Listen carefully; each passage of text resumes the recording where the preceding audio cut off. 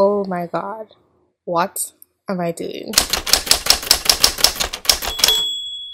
Hi, everybody. Welcome to Just Thinking Out Loud. I'm doing something a little bit different today. Today, I'm going to be talking to my friend, Dan, and we're just going to be having a discussion on the topic of socialism mostly, even though it might veer into something different.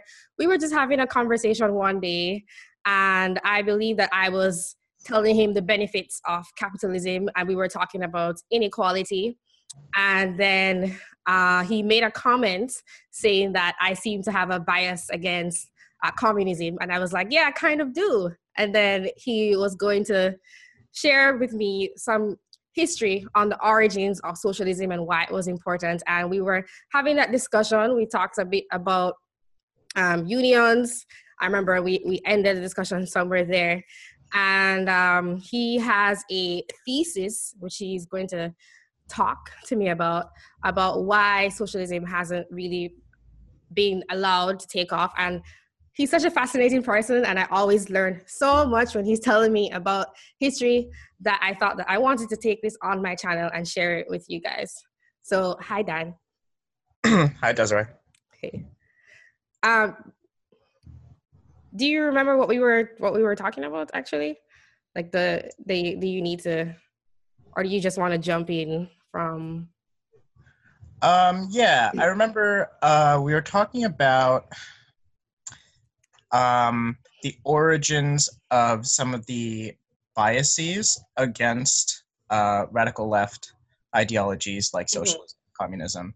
Um, and I was talking about the how from the very beginning, um, those ideologies were under attack by by the dominant forces, which at the time, in especially in Europe, were um, the landed aristocracy and the rising uh, bourgeoisie, the middle class, the class that came up under capitalism, the ones who gained their riches through capitalism and not through uh, inherited titles. Can you give me some dates here? And also, could we sort of give a bit of a definition, like when we say capitalism versus communism, just so that people know, like everybody's clear on what we're talking about? Yeah, sure. I am referring to around the 1800s. That's really when a lot of these forces started to arise. Um, and it's all coming from the Enlightenment. So, uh, you have these revolutions, especially in Europe after the French Revolution. 1848 specifically, there were just revolutions all over Europe uh, as a direct result from the kind of democratizing ideas that Napoleon kind of forced upon a lot of places in Europe. Not to say Napoleon was, I'm not a huge fan of Napoleon. I think. What do Uh, you mean? Sorry to interrupt. What did you mean by democratizing ideals? And also, you said forces. I wasn't sure. Like, what? Can you be well, so specific? I mean, yeah, Napoleon did. Um, he was supposed to be this hero of the French Revolution. And the French Revolution was this very um, literal and also profoundly metaphorical break from those old European traditions of divine right of kings and landed aristocracy and the supremacy of the Catholic Church and all of these ideas. The French Revolution very cleanly broke with. And then, Napoleon comes along uh, as this hero of the revolution, turns himself into an emperor, and it's a whole big mess. But over the course of his reign, he forcefully, through his armies, um, waged war against the powers in Europe who were landed aristocracy, the kings and nobles who had been running the continent for so long. And So he was a man of the people? Like, I'm confused about which side he's on. Like, was he for, I guess, when you said he democratized, like you're saying that he was the beginning, that was the beginnings of socialism. It was countering like land ownership and transferred inherited wealth. Is that what you're saying? Well, it gets complicated because for a number of reasons. I don't want to spend too much time on Napoleon, but yeah, Napoleon was supposed to be, the way that he sold himself and the way that his supporters thought of him was the guardian of the revolution, the guardian of this radical idea that that your inherited titles should not determine your value in life, that it should be based on something else, whether that's the Enlightenment ideas of, all human life is inherently valuable, or some other kind of meritocracy, like at least the underlying ideal of capitalism is meritocracy, right? That yes. If you work hard, then you get what you deserve. Right. So that was the first revolution, like capitalism. Is that what you're saying? Because I thought you were saying that that's where the origins of socialism came in, but you're saying that no, it was capitalism, and then the people who were the first revolutionaries didn't like the people who came along next with ideas of communism. Is that what you're saying?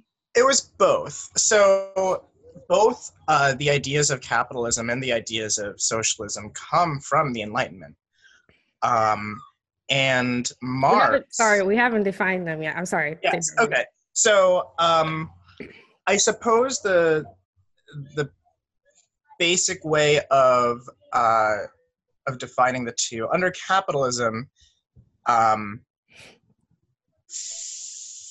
they're economic systems, and under capitalism, everything is commodified, everything must be owned, and everything has a money value. What this means is that we can abstract needs, abstract what people need to survive. A good friend of mine just recently sent me a game, a very short online game, and it's called Post-Capitalism, and it's this wonderful. I'll send you the link later, and you can probably like post it on your additional info or whatever. But there's this wonderful little game where it's just a point and click, and it shows you a little capitalist city, and a lot of the inherent issues of capitalism, such as commodifying natural resources, or unemployment as a necessity of capitalism, or general waste, et cetera, et cetera. I want to write these down. I didn't. I'll let you finish. I didn't think of those things. Like, what do you mean by general waste? Oh, under capitalism, we produce far more than we need, and then a lot of it is wasted. It's pretty obvious in this country how much waste there's a lot of excess. Yeah, exactly. Okay. Under socialism, and there are so many strains and varieties of socialism. Communism is a type of socialism, but so is, I don't know, communism is obviously very different from something like social democrats, who are more liberal in the sense that they're less hardliners. Yes, the Social Democrats. Yes. Mm-hmm. Mm. Um, Well, so yeah.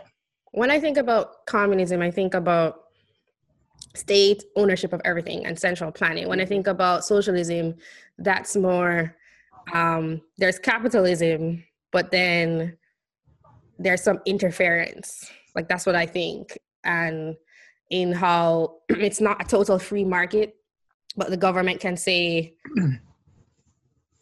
what money can be spent where, but only to a certain degree, or how much profit someone can take. It's just they're interfering basically in property rights because they're saying you can't do what you want, but we're going to try and structure society, allowing you to produce, like own and produce, but not really because we're going to shift you getting back so in order to shape society.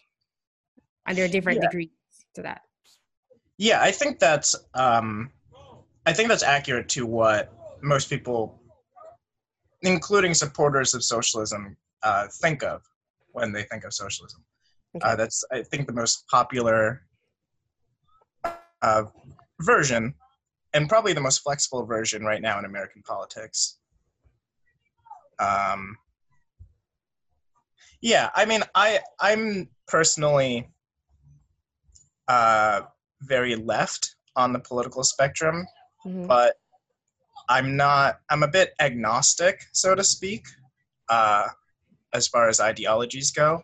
I call myself an anarchist, mostly because I don't think that I or anyone else should prescribe a proper way to live or organize society.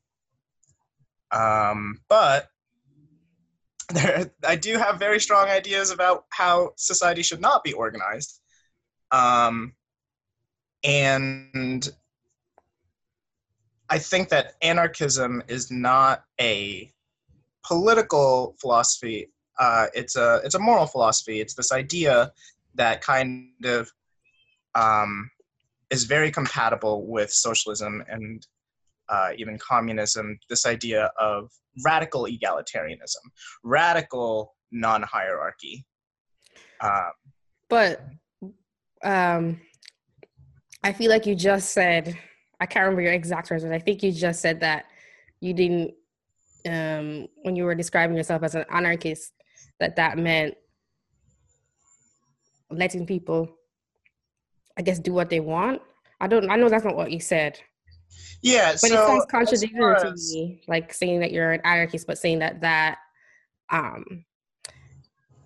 lends itself to socialism and communism. However, I also understand that there are different kinds of anarchists. Like there are people who are anarcho-capitalists, and then there are people who are like what you're describing. Yes. And I don't understand because they're using the exact same word. So with anarcho-capitalists, I don't know what your audience is like, but and you may want to cut this. I don't know, but they're. You can insult people, like don't worry about it. They'll just argue in the comments, but that's fine.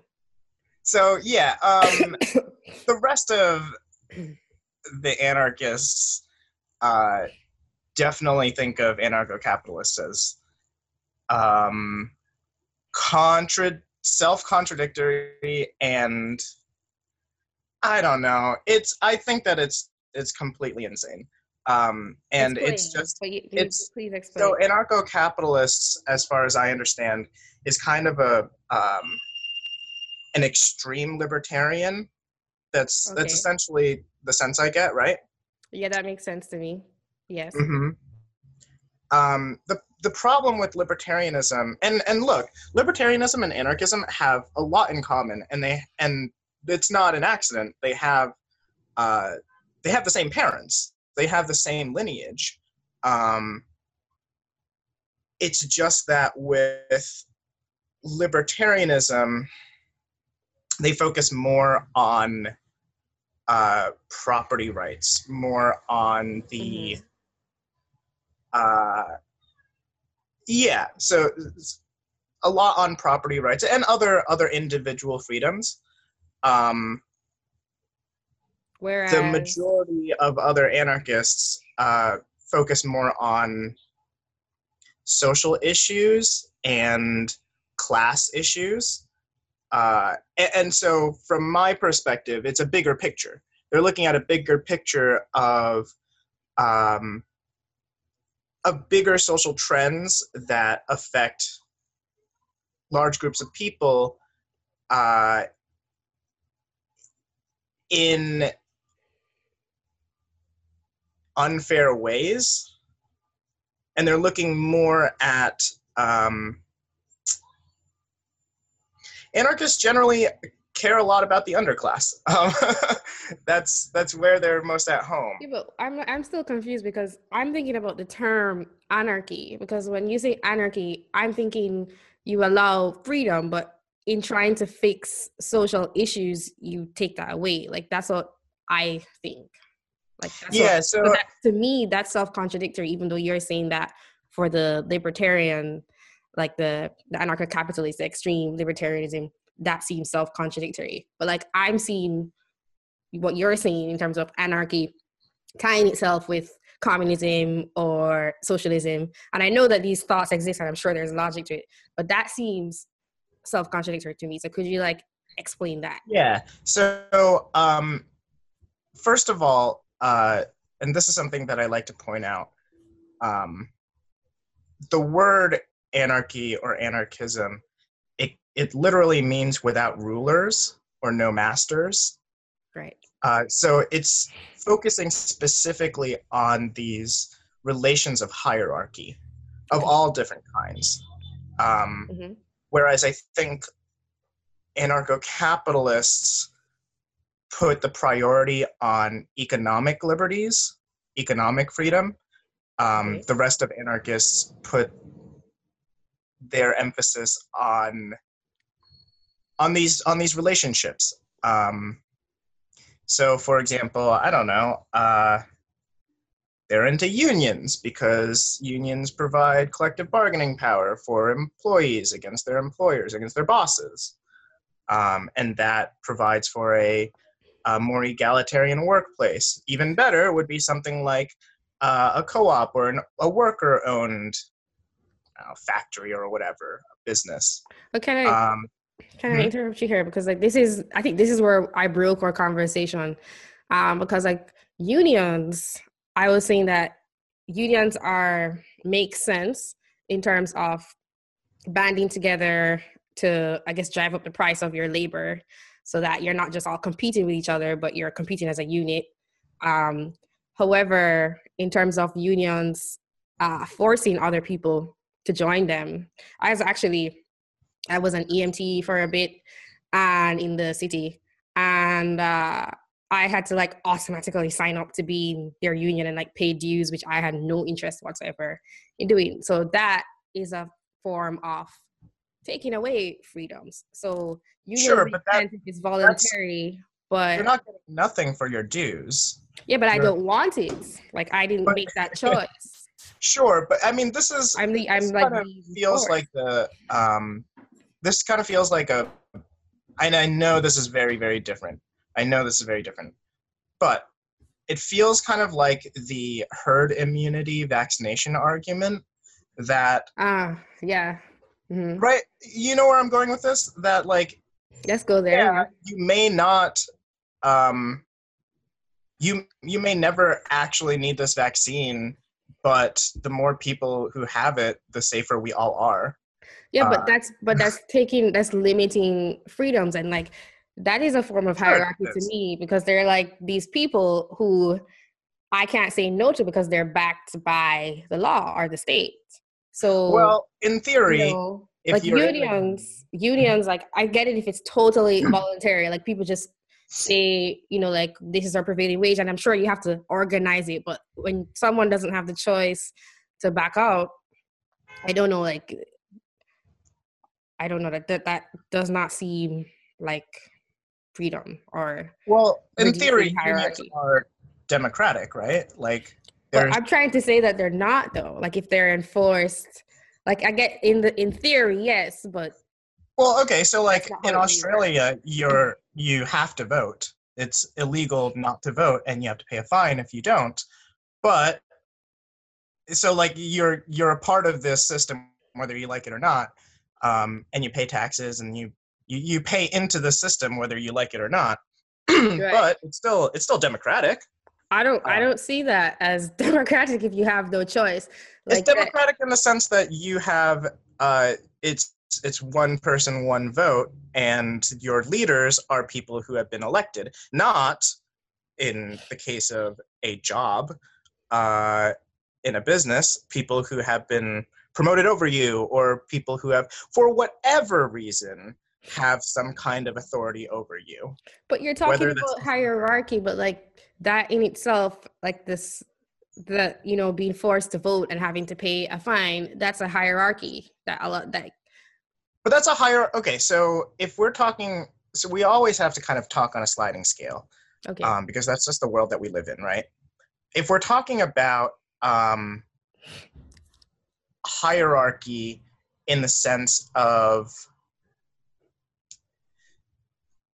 people telling you what you can and can't do, I don't know. I think that it's demonstrably more democratic to be a part of a union where you have a vote than to be a part of a company where you don't have a vote. Right? I mean, like, you know what I mean? Just right, from that power stance alone. Okay.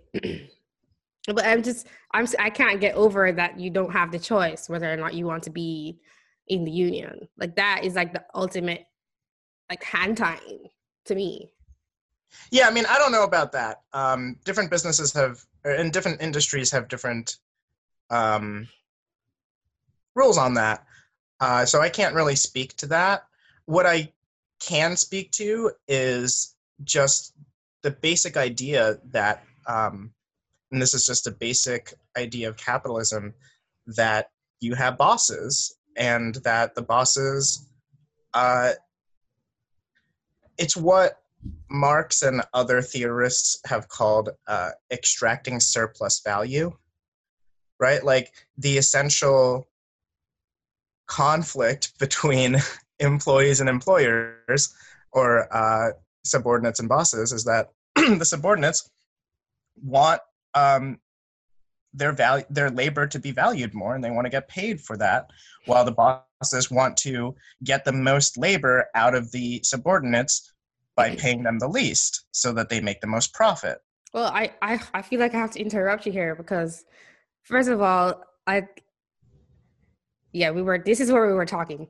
So you're describing the employees as subordinates, but I don't get that because they're entering into these contracts voluntarily. You can enter into a contract, but also, you're making it sound as if either the boss or the employee decides what value the employee has, but it's dependent on what everybody else is doing. It's not just like the boss is like, I don't want to pay you more. It's, I have so much labor available. So you're not, right. It's like competition. You're talking about, so the supply and demand, right? Your value, right. Your labor is, the value of your labor is dependent on how the market values your labor. Sure, okay, fine, whatever. Mm-hmm. The essential, what I'm talking about is surplus value, is what employees are not paid for, is they're not given a proportionate amount of whatever value they've created by their work. They don't. You mean in dollars? Is that what you're saying? Dollars, yeah. But so that's exactly what we were just talking about in terms of the market value. But okay, so there's this really interesting experiment. I think it was called the Cincinnati Times Store in the 1840s, I want to say. And it was this early American anarchist who had a bunch of money. I don't remember the story exactly, but he had a bunch of money, and he decided to open this store. Anarchist meaning on the left or on the right? Like as we were just talking. What's up? Anarchist meaning on the left or on the right? Left. Okay. He opened the store in which shoppers would pay for the products with credit that they earned by working at the store. And the way that it worked was nobody was making a profit. Like, the guy who opened the store wasn't making a profit. And so everything in the store was super crazy cheap because you were paying literally only for the labor that it took to grow the thing and get it there. Yeah, but that means that the guy who set the store up, he's making that decision to not be paid for his work. That is him coming up with the idea and starting everything. But that doesn't mean that anybody else who does that shouldn't be paid for their work. Like, that sounds like a nice experiment. So then there's the example of Dr. Bronner's, the soap company. Yeah, I know them. I've used their soap. Yeah, it's great soap. They, I guess the CEO, or I don't remember exactly the details, but because I'm not sure if it's like still owned by the original family or what, but the people who run the company have a salary cap, like a pretty significant low salary cap. But that's their decision. Specifically to funnel that money into better works. Like charity? Yeah. So, okay, so this question of freedom and limiting freedom, right? Mm-hmm. I feel like we're kind of circling around this. I do too. There was a very good, I think it was like that Radiolab podcast spinoff, More Perfect, about Supreme Court cases. I think it was that podcast where they talked about this essential conflict between freedom and equality. Mm-hmm. And it came up specifically with the Citizens United case, right? This idea that corporations could spend unlimited amounts of money to fund political campaigns, and how this is the way that it was argued. The supporters argued that this is an expression of freedom, and to limit the amount of contributions a corporation can make is limiting their freedom. A corporation. A corporation isn't a person. I know in law it is, but I think that's garbage. But continue. Right. So I think the argument will still hold up either way. Wait, what you're saying? Yeah, I think that this is an extreme argument. This also happens to be an extreme argument that played out and is now law, and it is insane, in my opinion. But it was argued as this principle of freedom, as this principle of freedom and limiting freedom. The arguments against it, and there are many, but one of the most compelling ones for me is this kind of like deeper philosophical one. By allowing this type of freedom, you have drowned out the voices of so many more. That freedom is not equal if under capitalism, because those who have more wealth have more freedom.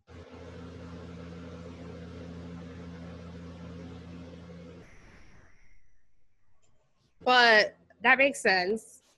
But everybody has the freedom to generate wealth. Or you would say that's not true? I don't buy that. I mean, in theory, sure, but that sounds like the setup of social Darwinism. Right. This is exactly what you told me. You said that I sounded like a social Darwinist. because I was saying that everybody has the right to earn what they're earning because they're producing value, and not everybody does it the same way. But I do think that for whatever system people have, like if there's no altruism, it won't really work out. So even though I'm very not really on the left at all, but more in terms of economics on the right, I do think that I wouldn't want to live in a world where there's great inequality. And I also think this is true for most people. To me, I just don't want to be forced to do things. I'm sure you already know this. But you're saying that the system itself, that people, like the laws that people put in place, should generate freedom by making it easier for persons to have the same access to things regardless of how much they're able to produce. I think that's what you're saying. Yeah, that sounds pretty good to me. Okay. I would just like to point out that that a lot of people, I think, a lot of people who are concerned about things like immigration or the way that our society is changing, et cetera, et cetera. I think it comes down to a fear of that there isn't enough in this world for all of us to live comfortably. And the fact is that there is absolutely, demonstrably enough resources as of now for all of us to live comfortably. It's just that we have by far the most lopsided, insanely skewed wealth distribution in the world right now. At no time in human history has more wealth, more percentage of the total wealth been in such few hands. Never. Not even with the revolution? Never. That we started out never. The pharaohs, the emperors, never. This has never been I haven't really looked into that. Like, to me, this might sound cold, but I just think, again, you're going to call me a social Darwinist. I think that that's just what happens. I'm not saying I like it. I'm honestly not saying that I like it. But there are people who provide a great amount of value and they get rewarded for it. I know that there are complications in the systems, like people aren't convicted for crimes. So it's not perfect. And I think that's a problem. But the basic principle is these people are earning so much because they're providing so much. I wholly disagree. Okay. I do not think that the majority of the people who have amassed so much wealth deserve that wealth or worked to deserve that wealth. Some of them have. Some of them have worked really hard. But using the word, have done really important things in the world. But I still don't think that that doing good in the world should grant you more freedoms, so to speak, than anyone else. I don't think that makes you better. Well, you're using these words like deserve and doing good, but I never said that. I was saying they're providing more value. I never said they were doing good. And to me, I also can't like, I'm not trying to make a value judgment on these people. Like, I'm sure that there are nice, insanely rich people and really awful, insanely rich people. It's more like the mathematics of it, that they are providing more.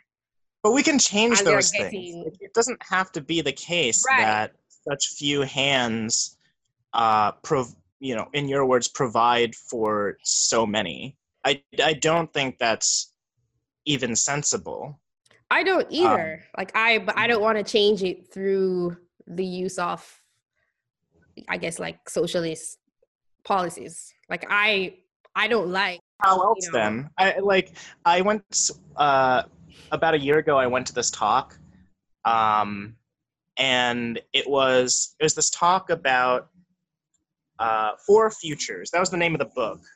The author, he was giving this talk, and the book was called Four Futures. And the four futures he laid out followed this kind of Cartesian graph. The x-axis was, on one side was abundance, and the other was scarcity. And then the y-axis was egalitarianism, and the other side, hierarchy. And he said that... Wait. Yeah. I think we're about to hit something super fundamental, because you're about to talk about egalitarianism in terms of the outcomes, like how much money people have, so how much access to things they have, such as lobbying the government. Sure. I mean, like, economics, but also status too. Right, but that's tied into the outcomes. But there are people who, this is like a big, huge fundamental issue that like you're defining egalitarianism as that, like how does it end up at the end? But a lot of people, they are thinking about how it is at the source. So how many people are in my way to stop me from getting access to resources? Right, and that's the wrong way to think about it. I don't think...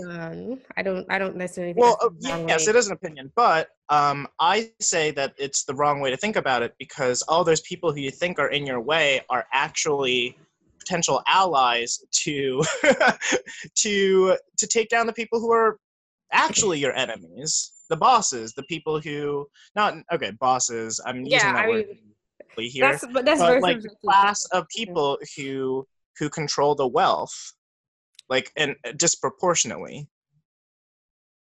They're the ones who are keeping everything from you. But they're not controlling the wealth. They're earning the wealth. Like, it's not like they like sit on like a big thing of money and like decides where it goes. They're like receiving the money, unless it's like through theft and, you know. Once you've amassed enough wealth in this society, I mean, like, yeah, once you've amassed enough wealth, you can, to a certain degree, control the flow of wealth.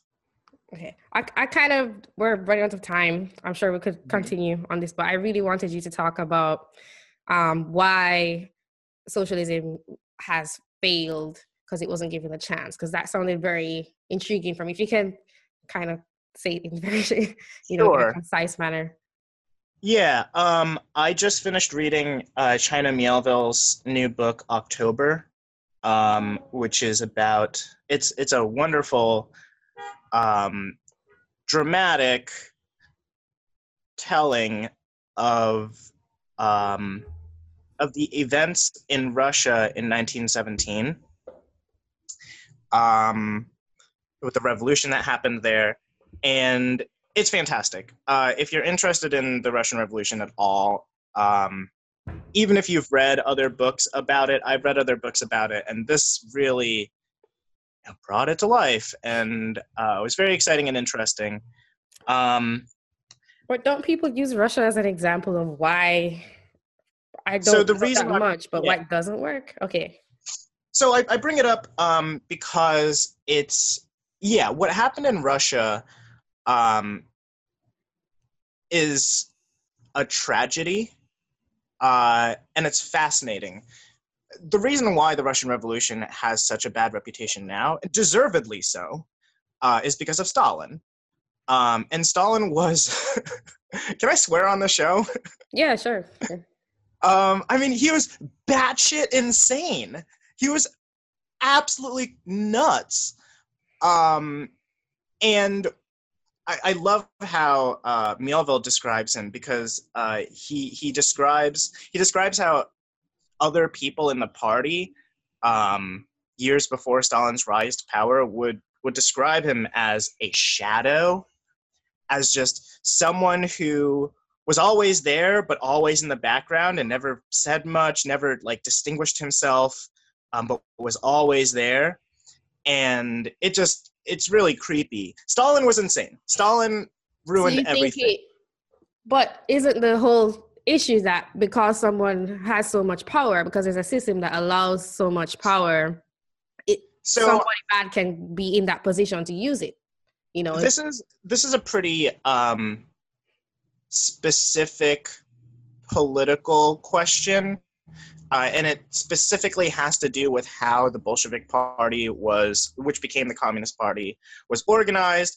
It's not super interesting, but essentially Stalin was able to do what he did, become this dictator, because he was extremely good at playing these underhanded political games. And during this revolutionary time, where it was quite chaotic, and Lenin, who was not a dictator and was not necessarily a lot of his colleagues, a lot of people thought of himself as the first among equals, so to speak, right? If you catch my drift there, first among equals. He was dying. He was very sick, and this is in the early 20s, I think 23 or 4 or something.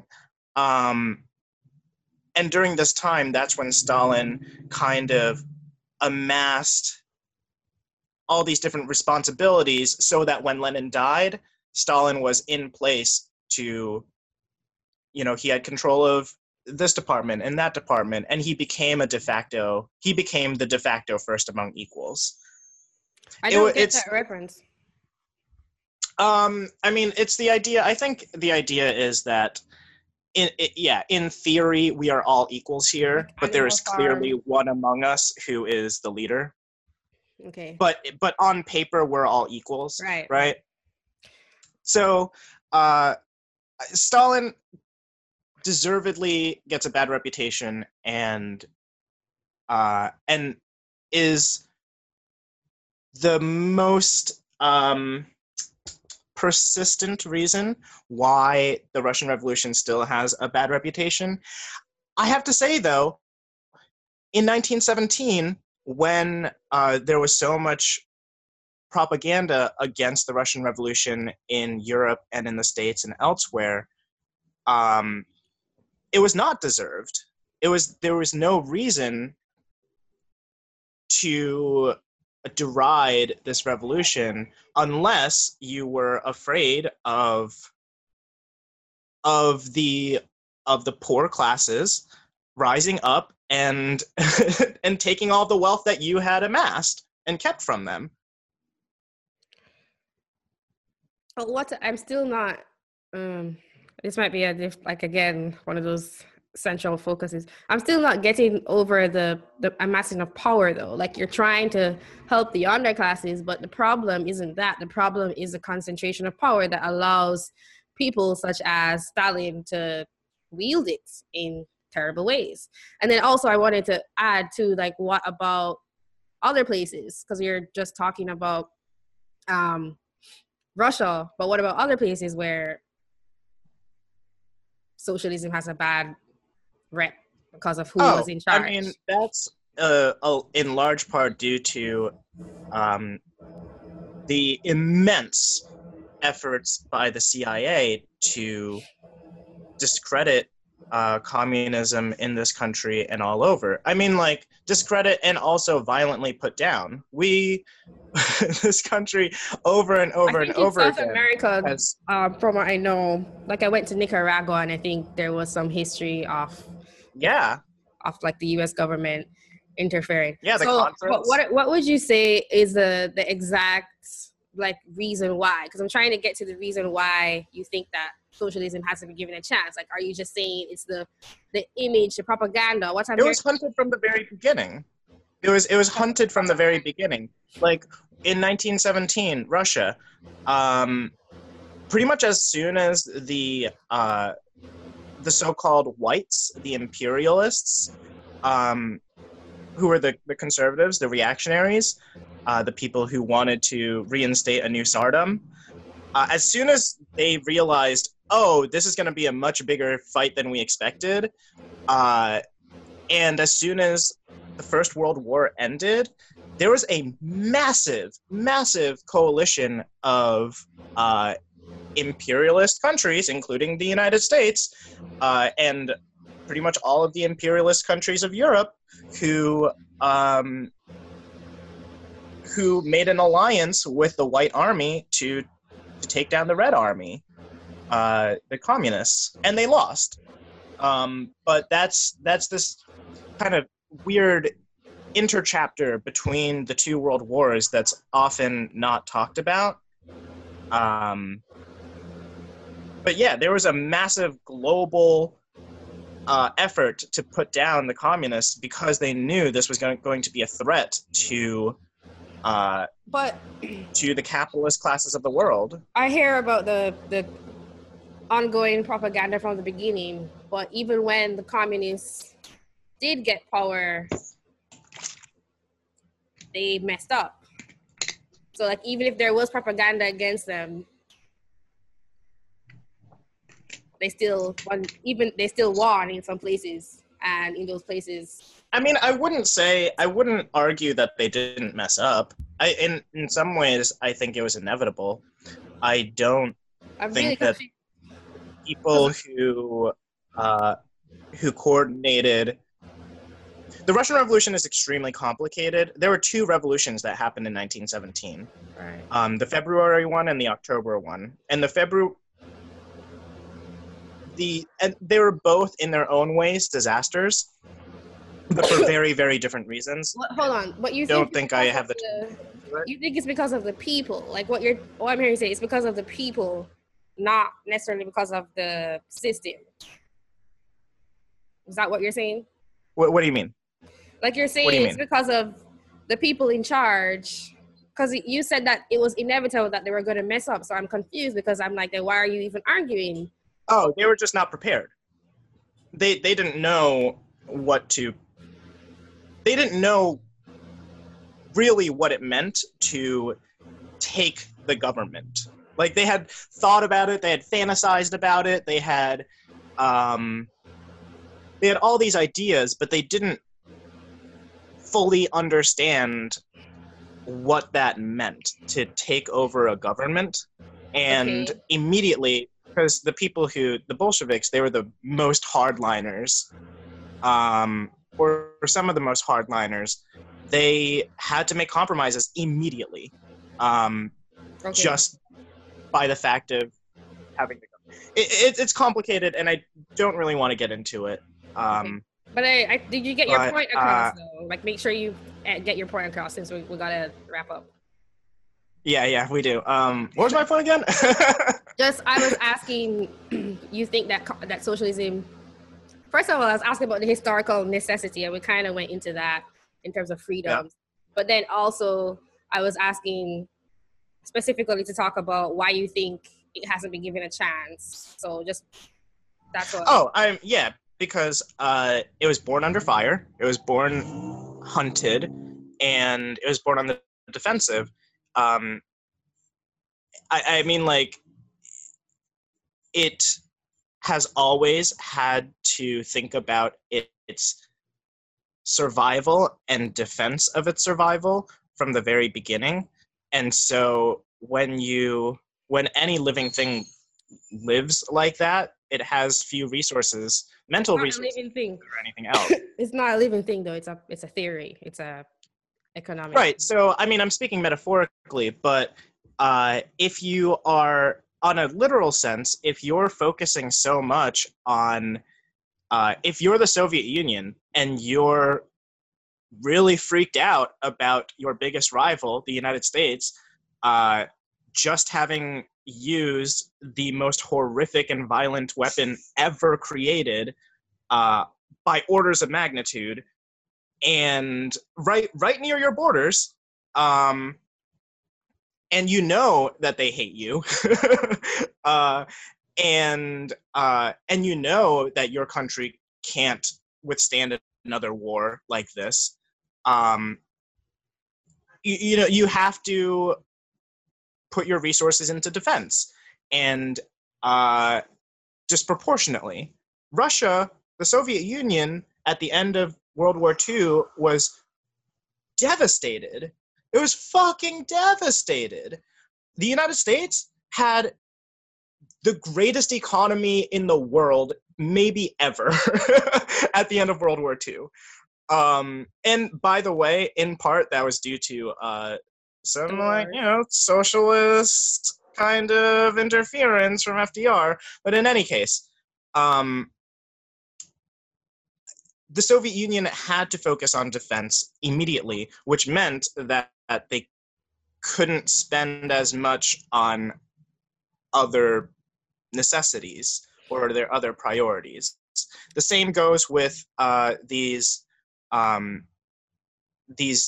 left governments in Central and South America who immediately had to be on the defensive from reactionaries and conservatives who, in any other case, like, that's just the way that politics goes, right? Like, yeah, you're going to have political enemies. But in the context of the Cold War, that meant that your enemies were backed by the CIA. And it's immeasurable resources. I still, like, I just started, I started months ago, but I still haven't finished. I started reading the Gulag Archipelago, which I still don't know enough, really. But the big thing that stood out to me was, like, the horrors that people had to endure under the rule of law. Like, what would you say about basically just the horrors of these systems because of, I guess, who is in place? Because you're saying that they never had a chance to sort of stabilize themselves and, like, put a proper plan in place. But what does that seems like? Okay, maybe you're talking about economic things, but the big issue I think that many people point out is the horrors that individuals undergo. I don't want to apologize for the Soviet Union. I just want to make that clear. Okay. I don't mean to be putting you in that position. Thing. I'm not a huge, like, Soviet Union apologist. I'm not. Okay. I do think that the story of the Russian Revolution is really fascinating and interesting and dramatic and a wonderful story and maybe something to learn from in some way. I don't know. But I'm not going to apologize for the Soviet Union. I don't think that. No. But I can provide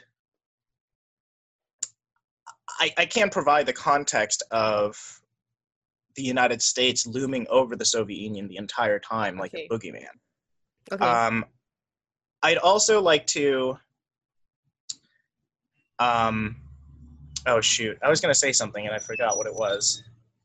You go ahead. Honestly, I don't really have much to say. I feel like we could have obviously dug deeper, but I feel like we mostly covered what I wanted to cover. I feel like maybe you wanted to make another point against, like, maybe what my subscribers would think of what you're saying, because you were sort of defending yourself. Yeah, I wanted to bring up a point and now I can't remember what it was. Oh, that's what it was. I don't want to apologize for the Soviet Union, but I do think that radical left governments get undue criticism sometimes, or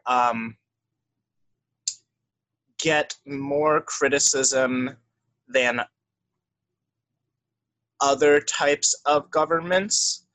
I mean, like, are there not horrors under capitalism? Slavery was an essential part of early capitalism. Capitalism as we know it could not have developed without slavery. And to this day, we still have, it bugs me out every time, like, when I see a little sticker on a shirt or whatever that says Made in America. And I always think, like, oh, is this Made in America shirt, only $5 because a prisoner made it for, just a few cents? Like, is that why it's so inexpensive? I do have Is a that problem with that better? personally. Is that yeah? Is that better than like a child in Cambodia making a shirt? Like there is no something that But that's left definitions of like something talking that about left is thinking. slavery and prisoners. That has to do with definitions of what property is and also who has their freedoms. So, like you're saying that you don't think capitalism could have developed without slavery, but that seems to be more like definitions and people and how they defined who was a person and who was like a full. That's on the philosophical sense, but on an Okay. economic sense, it's it all has to do with disposable labor, right? Like the idea that um, yeah, that people are just labor machines and they are interchangeable. But isn't that what we are, even if we're not able to sell or labor for wages? Like we'd still be working in order to get anything. So isn't that what we just are? We I don't. think It's that's an mechanical. extremely I think that's an extremely bleak way of thinking about human Yeah, it's life. very That we're just mechanical, labor but machines. it's just we're not. But But I mean, in terms of I the also economy. yeah, so like it's all a matter of priorities, right? Like yes, on a certain level, sure, we are labor machines. On another level though, like we're so much more, and to prioritize the so much more over uh our labor machine selves, like that's the goal. Under capitalism, it's uh our ability to produce that is valued over everything else, and that's wrong, I Okay, think. I can see. um I don't really think it's that it's valued. I think it's just how we inter exchange and trade, and it ends up that way. I don't really think that means that that's how it's people are valued, but I can see what you mean. well, on a very real sense, like if wealth is a signifier of value, then yeah, we value certain kinds of people far, far, far less, and we value certain other kinds of people far more. And In terms often of for economics. I can see asinine that. reasons, in my opinion. Well, I don't really think it's asinine because it's people providing things that everybody else wants. A lot of it sort of driving humanity forward, like all the little Yeah, but a lot of inventions it we is have. unnecessary bullshit. I have to get That's going, but I okay. am going to email you this little game. It is just a point and click game. It's called Post Capitalism. You can find it at Colestia, colestia.itch.io/post capitalism. It's very, very short. It's just a point and click, Mhm. and it's Is it extremely graphic? Is it educational. graphical or is it? Yeah, Is it yeah. like? It's this little city, and you click on the different parts of the city uh, to um, to see what the thing is. So I'm clicking on one thing. It says natural damage. Emissions and pollutants are rapidly making the planet uninhabitable. And I so think there you are just click arguments. on the thing over and over until it changes to solar panels. And you click on different things. Turns out, if you change one thing to a quote unquote socialist alternative, then another thing might revert back to capitalism. So you have to understand the relationships, and it's not a That's difficult interesting. game, but it is extremely educational in a really smart and cute way. All Um, right. I'm very curious to see how your audience uh, uh, What they thinks think. of this very obviously biased towards left politics game. Well, I'm interested too. But everybody has a reason for thinking the way they do, so it's good to try and understand. Um, Thank you for talking to me. I want to Yeah, talk to you all the time. thanks for having me. Thanks for coming on. Let me know what you think about this video. It's a bit different from all my others, and you'd have to be really attentive and paying attention to the entire thing. And maybe I didn't quite guide the discussion right, but I hope it was interesting. Just let me know your thoughts, what you think. Thank you guys for watching. I'll talk to you soon. Have a good day. Don't forget to subscribe and donate to the channel at justthinkingoutloud.tv/donate. I would very much appreciate it. Also, I might be in a different space soon. Hopefully I can keep the continuity, but I will be in a different physical location. So I have a bunch going on right now. Okay, bye.